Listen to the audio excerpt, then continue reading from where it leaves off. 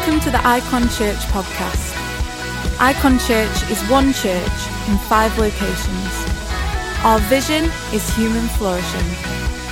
We pray that this podcast helps you to flourish in life. For any more information about Icon Church, log on to our website at www.icon.church. We hope you enjoy this podcast. Hey, good morning everyone. Welcome today to our 40 Days of Freedom, third part in our series. I've got some great news for you, by the way, this morning, that next week is part 4, but then in 2 weeks is part 5, and our good friend Derek Smith from King's Church Bolton is going to be speaking the final part of our 40 Days of Freedom. How good is that? Anybody else excited about that? I am. I want to give you a huge welcome today, and I want to particularly give a shout out to all our Icon campuses today. All 6 of our campuses in Chesterfield, in Derby, in Sheffield, Stocksbridge, Rotherham, and of course online as well. This is part 3, as I've said, of 40 Days of Freedom. And I've got an old Bible out today. It's a New American Standard Bible. And I want to read the most familiar Psalm, Psalm 23, from this Bible. It goes like this. The Lord is my shepherd, I shall not want. He makes me lie down in green pastures. He leads me beside quiet waters. He restores my soul. He guides me in the paths of righteousness for his name's sake. Even though I walk through the valley of the shadow of death, I fear no evil, for you are with me. Your rod and your staff, they comfort me. You prepare a table before me in the presence of my enemies, and you anoint my head with oil. My cup overflows. Surely goodness and loving kindness, or goodness and mercy, will follow me all the days of my life, and I will dwell in the house of the Lord forever. I don't know if you noticed at the beginning of verse 3 that the psalmist says that God restores my soul. And the title of the message today is this, the restoration we all need. In week 1, we talked about the revelation we all need, and that was the revelation that God is good. And then last week, Dave McEwen brought a great word around the rescue that we all need, and the fact that we all need God to lift us from somewhere into a different and into a better place. Today, we're looking at this idea of the restoration we all need. And I believe that today is a pivotal day in our 40-day journey. It's almost like that we've come to a crossroads right now in week 3. Today's the day, I guess, we decide, will we go on and take the journey to find freedom? Or will we just go back to what's familiar in our lives? Let's get started with this. In 2012, there was an old church in a small town called Boya in Spain. And in that church, there was a fresco. In fact, we've got a picture of it. And the fresco has a name, and it's called Ese Homo, which means behold the man. And it was a picture that was painted in the 1930s, and as you can see from this picture, it was found to be in disrepair. And this is what it looked like in 2012. And then a local amateur art restorer, did you hear that? Yes. An amateur art restorer called Cecilia Jimenez decided that she would, to bless the church, that she would take on this project of actually restoring the fresco. Well, here's what happened. Look at that. This picture shows the result of Cecilia's work while the town was in uproar. You can imagine this 1930s painting that they thought was so good and so special for the church had been ruined. And in fact, this painting now has many nicknames, and some of those nicknames I can't say here, and none of them are very flattering. But an interesting thing has happened. This has now become a tourist attraction, both to the church and to the town. So you can go to the town of Boya in Spain and you can buy souvenirs, you can get mugs, you can get t-shirts, you can even buy special wine. You can get all kinds of souvenirs. It's eventually become an incredible boost to the local economy. It's this metaphor of art restoration that I think is a great way for us to get into our message today around the restoration we all need. You see, restoration and art restoration seeks to bring something back to its original intent or its original design. And when the Bible says that God restores our soul, that's exactly what the Bible is talking about. You and me coming back to that place that God originally designed and God originally purposed for us. There are other metaphors, but I don't think that they really work. Metaphors like detox or rehabilitation that we could think about. Metaphors like cleansing. I definitely don't want to use cleansing today because I've heard cleansing's a bit smelly, so we'll leave that alone. There's the metaphor of decluttering, but I don't think they would be good metaphors for what I want to say today and what these verses in Psalm 23 say. No, I think restoration, art restoration, is a great metaphor because God wants to bring us back to our original purpose and our original design. I think also this story is a fantastic picture for us. Jesus taught so often telling stories, but this is a great story for us because we need to take care who we allow to get involved in the process of restoration. You know, when the town first saw Cecilia's work, they wished they'd entrusted the restoration to somebody better qualified, somebody who wasn't an amateur. She was an amateur and she really wasn't up to that job. And I have to say that so many of us get people involved in our lives to help us and to restore us. And we listen to some voices that want to help us, but frankly, they're not up to the job.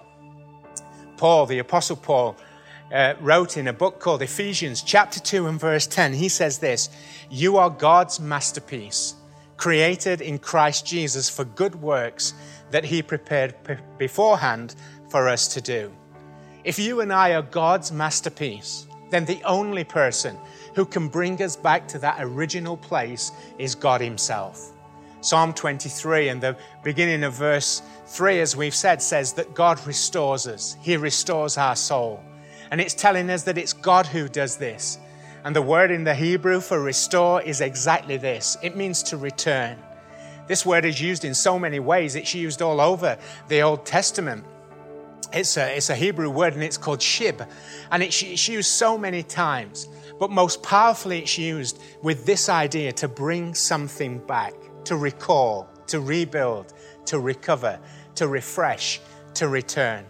And I believe that that's what God wants for our souls today. That God wants our souls to be restored to the original freedom and the original intent he had for them.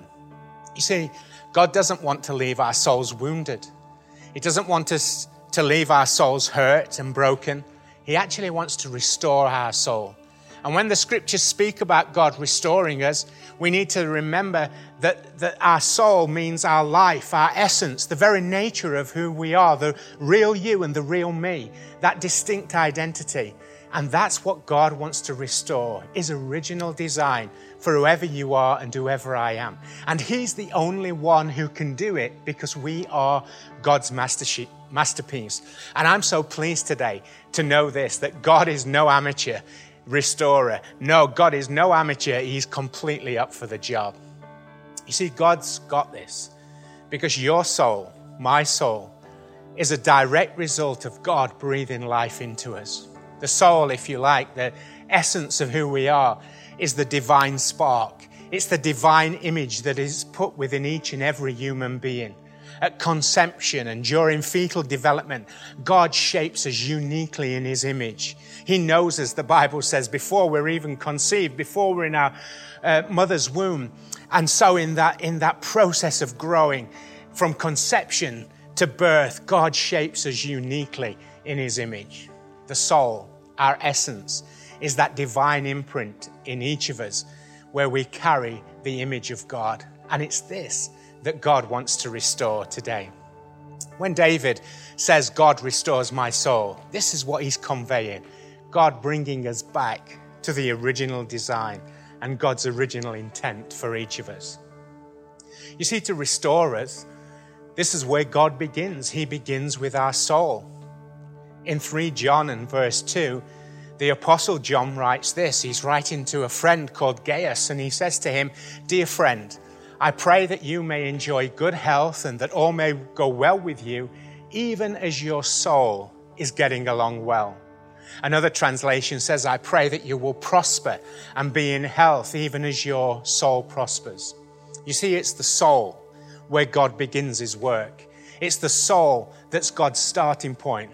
Health for you and me, well-being for you and me comes from the inside out. Prosperity comes from the inside out. So often we think it comes from external circumstances, from outside in. You know, we say, if only I had these circumstances, or if only I was married to that person, or if only I had that job. And we look at these external circumstances, but no, the scriptures are clear. And Jesus is clear that health, life, freedom, peace comes from the inside out. You know, I've limited experience actually personally of going to the gym. I know some of you on this stream today, you're at the gym all the time, and I admire you. But some of the work when I've been to the gym that they've wanted to do, and that is work on the core. You know, it's the inner muscles, it's the inner central core of your being. And you can't see them, but you know, a gym instructor will know whether they're strong or whether they're weak. And you do these exercises and you think they're not building any of these external muscles. But you know, that core affects everything. And that's why God begins with your soul. And that's why God begins with my soul. His vision is clear. He wants the best for us. And to ensure we receive all that He has for us, He refreshes and He restores our souls. Anybody up for that today? I believe that in this Psalm 23, David gives us some guidance how we can respond to God in this process of restoration. I believe there are 3 things that are revealed here that actually we need to do. And my prayer today is that God would indeed restore our souls, that God would bring my soul, who I am, right back to His original design and His original intent that He had for me. And that God would do that very same thing for you. And that God would do that very same thing for all of us in Jesus' name. Anybody agree? So let me share these 3 things with you. Here's the first thing. We must recognize the need. Recognize the need. We need to recognize that our souls need to be restored. In Isaiah 53 and verse 6, the prophet Isaiah says these words. He says, "All we, like sheep, have gone astray. We have turned every one to our own ways." Isaiah is telling us that we have followed those first humans, Adam and Eve, who decided that we know best. We'll go our own way. We'll do our own thing. And Isaiah is saying that we all do that same thing. We all commit that same sin. And it's not just that we commit that sin once in our life, but it seems that we actually continually have this obsession with our own way. Isn't that the truth? This repeated desire to do our own thing. And I guess it's this action, this going our own way, is what more than anything else causes our souls to need repair, causes our souls to need restoration. And the first step that we have to take today, the first step that you and I have to take, is to recognize our need, to humbly come before God and to humble ourselves and to say, "God, I need restoration. I need you to repair my soul." That's why I said at the beginning of this message, I believe today we're at a crossroads, because it's going to require some humility on my part to say, "God, I need you. I need you to restore my soul. I need you to lift me. I need you to heal me. I need you to set me free." A comedian and poet, a guy called Dick Gregory, said this one time. He said, "The most difficult thing to get people to do is to accept the obvious." How true is that? You know, I think in life, sometimes we go through life and we don't actually admit the need for our souls to need repair. Sometimes we've said it like this at Icon Church, you know, you cannot change what you will not confront. And unless we can accept today that we need our souls restoring, that process is over. Because it has to begin with humility. It has to begin with you and I coming before God and saying, "God, I want you to be the shepherd today. I want you to be the one who restores my soul." And I wonder if you're in Derby today, Icon Derby, are you ready? Are you ready to be humble and say, "God, I need you"? In Sheffield today, are you ready to be humble and say, "God, I need you to restore my soul"? Because this is a key moment in our future. You see, let me say this. God can't bless who you pretend to be. Let me say that again. God can't bless who you pretend to be. God can only bless the real you. You know, we have a slogan in church. I know we've got many slogans in church, but we've got a slogan. I love it. It's come as you are. Have you heard us say that in church? Come as you are. And we often say that as a kind of welcoming thing, that you don't need to put on any pretense to come to our church. You don't need to be all okay before you can come. You can just come as you are. You don't have to fix up your life and get everything perfect before you can come. You just can come. Come as you are. This is the invitation. But you know that phrase, come as you are, it's much more powerful than that. Coming as you are is actually a necessity. Because if you come as you're not, then God can't work with that. It can only work with us when we come as we are, when we humble ourselves before God. It's why we say that this is not about religion, but about relationship. Because religion is so often a pretense, and God can't work with that. It's why Jesus struggled so much with the religious leaders, with the Pharisees, with the Sadducees of his day, because they were just living this pretense. But the common people who just came as they are, Jesus did incredible things in their life. And so, coming as you are today and coming as I am today might mean that we have to come afraid. It might mean that we come to God as we are disappointed. It might mean we have to come in despair. It can mean that we could come today and say, God, I'm rejoicing, I'm celebrating. But the reality is, whatever state we find ourselves in, it's necessary for us to come as we are and for us to recognize our need of restoration. You see, when the psalmist says, He restores my soul, it's showing that there's a liability for our souls to need repair, that there's an inevitability, that we're going to go our own way, like Isaiah says, that we're going to wander and that we're going to drift and that we're going to need God to bring us back to the intent, the goal, the vision, the design that He has for our lives. The first thing we need to do today is to recognize our need and to humble ourselves and say, God, I need you today in my life. The next thing that Psalm 23 tells us we need to do for God to restore our souls is that we need to remember the promise. We need to recognize the need, first of all, but then secondly, we need to remember the promise. You see, our verse 3, begins and clearly states that God restores our souls. That's the promise. You see, there's nothing that the enemy has taken from you. There's nothing that you have lost that God cannot restore. I love that there is nothing the enemy has taken from us. Nothing that we have lost that God cannot restore.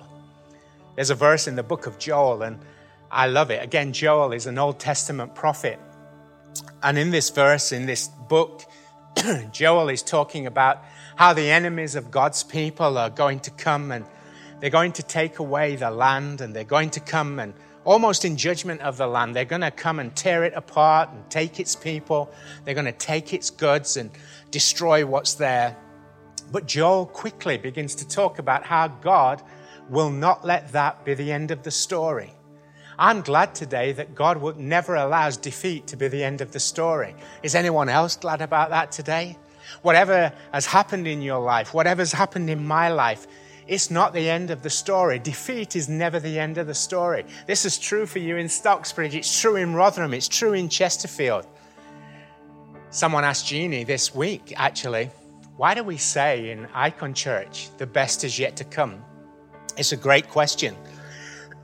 It's a great question because some of us wonder, we can look back at our lives and we say, I've had a good life. I've had a great life. How could the best still be to come in our life? Other people look at their lives and they say, my life's been full of trouble.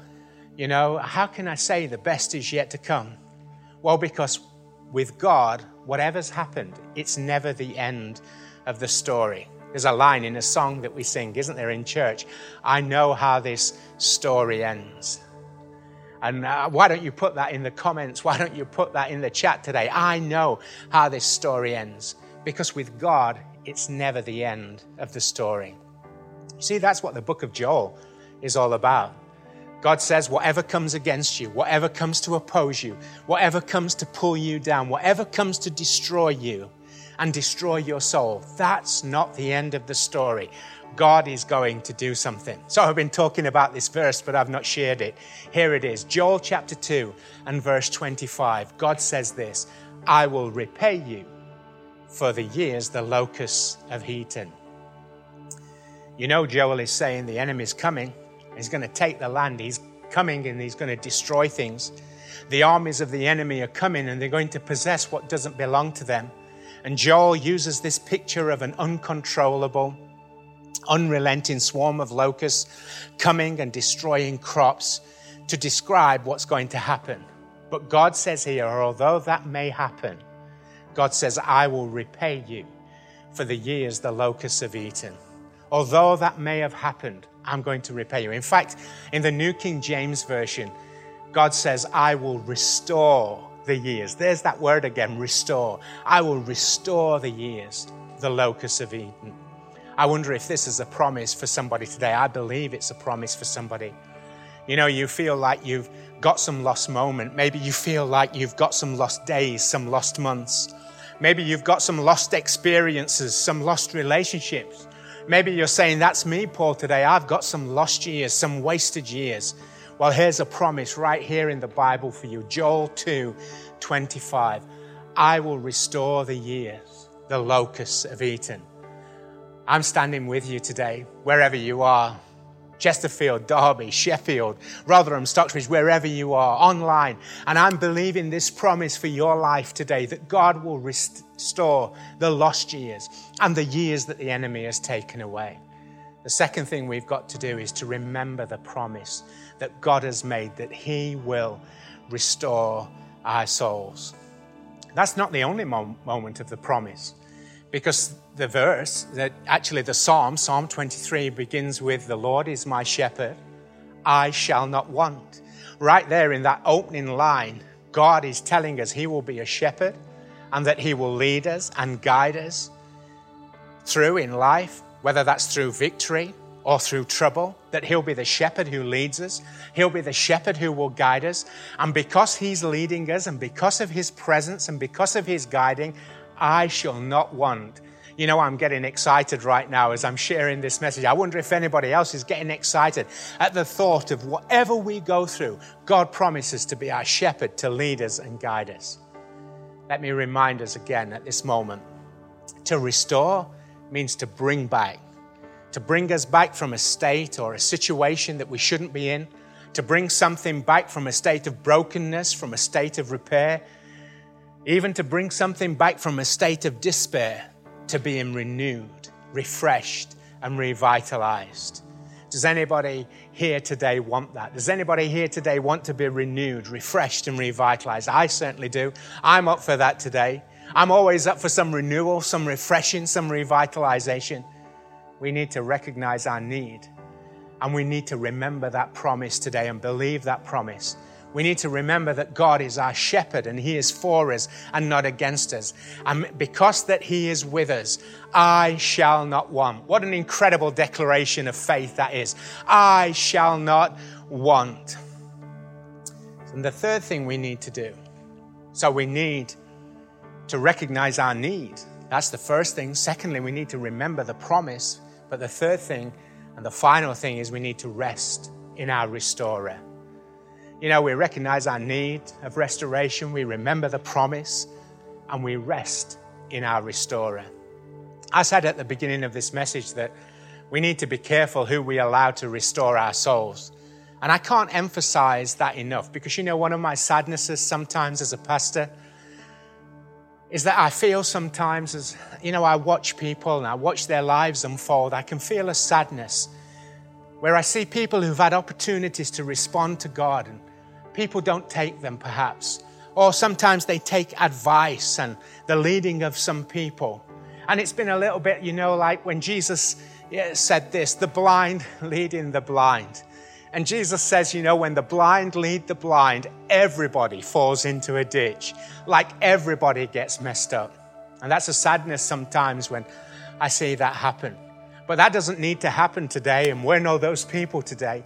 We can come to God today and rest in our restorer. We can be careful who we choose to allow to restore our souls. And Psalm 23 speaks right into it when it says, God will lead us to lie down. There it is. God will make us, our version that we read says, make us lie down in green pastures, and he will lead us beside quiet waters. You see, God is going to restore your soul.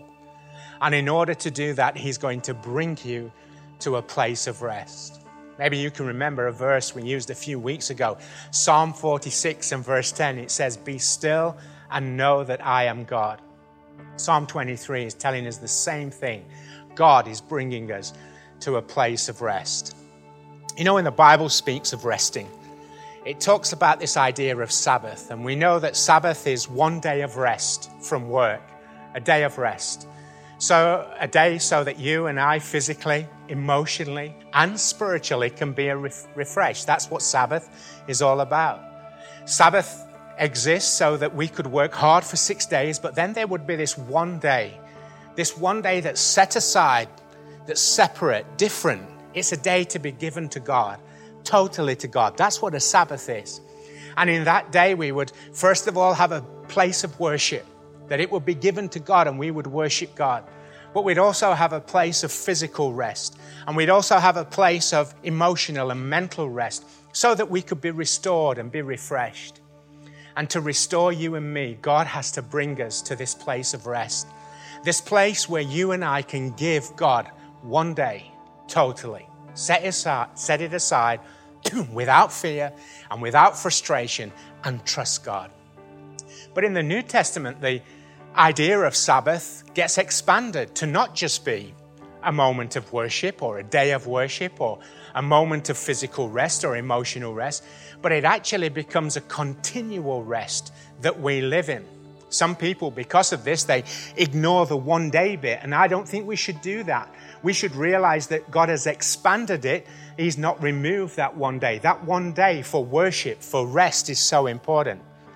But you know, God has brought us to a place of continual rest from striving, a rest from trying to earn the approval of God, a rest from trying to fix our own lives. It's still the day of rest, as I've said, but it's expanded. We need to take this rest from striving. We need to take this rest from trying to earn God's approval. We need to take a rest from trying to fix everything ourselves. You know, you wouldn't put a Michelangelo painting in the hands of Cecilia Jimenez, an amateur restorer, would you? Well, if that's true, the only place that we can put our lives is in the hand of God. We can't even put them in our own hands. We've got to surrender our lives to God and let God work. We've got to rest in the restorer. You see, I believe that God wants to give us a place of peace. That's this place of rest. He makes us lie down in green pastures. He leads us beside still waters. So many people in our modern world talk about that the problem is that our world is so fast-paced, but I don't believe that. I could be wrong, but I don't believe our problem is pace. Let me suggest this, that pace isn't our problem, peace is. Because some of you are feeling like this about your life. Well, I just can't slow down. Some of you think, I just can't take a day off work for physical rest. I could never take a day off work for worship. Some of you feel that you can't take a break. And you know why? It's because your problem is not pace, your problem is peace. To show you that He's in control, God will sometimes put you in a situation that you can't control, and He will force you to rest. The psalmist says it here in 23, He makes me lie down in green pastures. Some of us feel, though, we've just got to do it. We've got to do it our way. We've got to do it the way that everybody else does it. We've just got to follow society and flow, go with the flow, rather than following God's way. Our problem is peace. Because if we had peace, that God is our restorer, we would rest in Him. It's having peace enough to be still and know that God is God. You see, that's why I love what Psalm 23 verse 3 says at the end. It starts off by saying He refreshes my soul, but then it says He guides me along the paths of righteousness for His name's sake. In other words, for His name's sake means that God is going to get the glory. It says that his reputation, he's putting his reputation on the line with you. It says that God will not fail you, that God will not fail his part. And we can come to a place of peace. We can come to a place of rest, to green pastures, to still waters, to a place of not striving in our life, to a place of not trying to fix everything ourselves and hand it over to God, because he will take care of us for his name's sake. For his name's sake, he's put his reputation on the line. There's a food chain, a chicken food chain in America called Chick-fil-A. And by the way, if you've never had Chick-fil-A, it is just amazing. Just ask Sam Benja how amazing it is. But the owners are followers of Jesus. And you know, they won't open their stores, their main stores on Sunday. Some of the franchises, I think, might open, but they won't open their main stores on Sunday because they believe in rest, in Sabbath, and they've trusted God. They've laid down their fears and they've got peace. And you know what? They've been blessed. Apparently their turnover on Saturdays is huge. You know, Sam and I, as I've already alluded to, have enjoyed it. And we can tell you, we've seen it. The queues are continuous at Chick-fil-A. And it's not just because I don't think of the food and the Chick-fil-A sauce is so good. I wouldn't mind some for lunch, by the way. But anyway, if we could get it. But I want to say it's because God is blessing their peace and their rest. You see, God puts his reputation on the line. But he doesn't just do that, he commits his presence to our journey. In verse 4 of Psalm 23, even though I walk through the darkest valley, I will fear no evil, for you are with me. That's how God can restore us. That's why we can rest in the restorer today, because even in the darkest time, he is with us. I love again a line of a song, not for a minute was I forsaken. And so God says this to us today, I will restore your soul. I love that. God is speaking to you right now, wherever you are. God, I will restore your soul. God is saying to us today, come as you are. You don't have to wait till you're fixed. You don't have to wait till you've got it all together. Come as you are. Maybe today you've never made a decision to follow Jesus. The invitation is just simply come. Come as you are. And God says to us today, I will be with you. I don't know if anybody else is feeling encouraged, but I'm feeling encouraged today. I don't know if this has spoken to anybody specifically today. I know it will have today. And so my prayer is that we won't turn back. We won't just go back to the familiar. If we're at this crossroads today, we won't turn back. That we're going to say today, I'm not turning back, but I'm going to go forward. And my prayer for all of us is that we will let God restore our souls. We will allow God to be the art restorer who restores us. We'll recognize our need. We'll humbly come before him today and we'll lay it all down and we'll tell God what we need. Are you telling God what you need today? Let's start there. God, I need you. I need you to restore my soul. And I pray that we would also remember the promise that we'll have a conviction and a confidence that our God will restore our souls. A confidence that God can even restore things that have been lost. I'm believing that for you and me today. It could be a relationship being lost. It could be any area of your life where you feel a real sense of loss today, a real disappointment. Maybe you've lost confidence. Maybe something's happened to you in this season and you've just lost confidence. God can restore that to you today. Maybe it's hope. Maybe your hope has diminished. I believe God is restoring hope in some people's life today. Maybe it's been years and you just think there's so many wasted years. There's so much lost opportunity. Well, I'm telling you, God can restore the years just like he promised in Joel chapter 2. And my prayer is also that you and I will respond to the restorer and that we'll come to a place of rest. That you and I would have enough peace so that we can give God a day of rest. Yes, we can give God a day and say, we're going to worship, we're going to gather, we're going to be those people who lay that down. But also that we have this continual sense of rest from our frustrations and rest in our restorer. I said at the beginning that we're at a crossroads. We could go back to what's familiar, or we could go back to worrying. We could go back to panic and stress and striving. We could go back to all of that. Or we can lay it down today. We can lay it at the feet of Jesus today and allow him, the great restorer, to restore our souls. Let me pray for us all. Lord, I pray today. I want to thank you first of all as I pray that you promise to restore our souls. And I know that there are so many of us today, we need to humble ourselves and we need to say, God, would you please restore us? There's some of us today and we were walking with you, but something cut in, we stumbled. And we need to just come back today and humble ourselves and say, God, would you restore me? Would you forgive me? Would you cleanse me? Would you restore my soul? I'm praying for each and every one of us today. There's people here, God, today, and there's things that we've lost relationships, lost confidence, lost hope, lost years, so many things. I thank you today that you are the God who promises that you will restore the years. And I'm speaking that in faith over our lives today. I thank you. I thank you 40 days of freedom means for us that we are going to see you restore and return back to us some things that the enemy has tried to take away. I thank you for that today in Jesus' name. And we receive it today as your people. We believe it and we respond in faith and say, Amen. Everybody said, Amen. I just want to take a moment. If you're watching today and you've never committed your life to Jesus, I want to give you an opportunity to say yes, to respond to him. I want you to know that God loves you, has got an incredible plan for your life, and he wants to bring you back into a relationship with him. That's what he wants to do. God's not asking you to join a religion. He's not asking you to join anything other than come into a relationship with him. And maybe you're watching today and you say, Paul, I'm ready. That's me.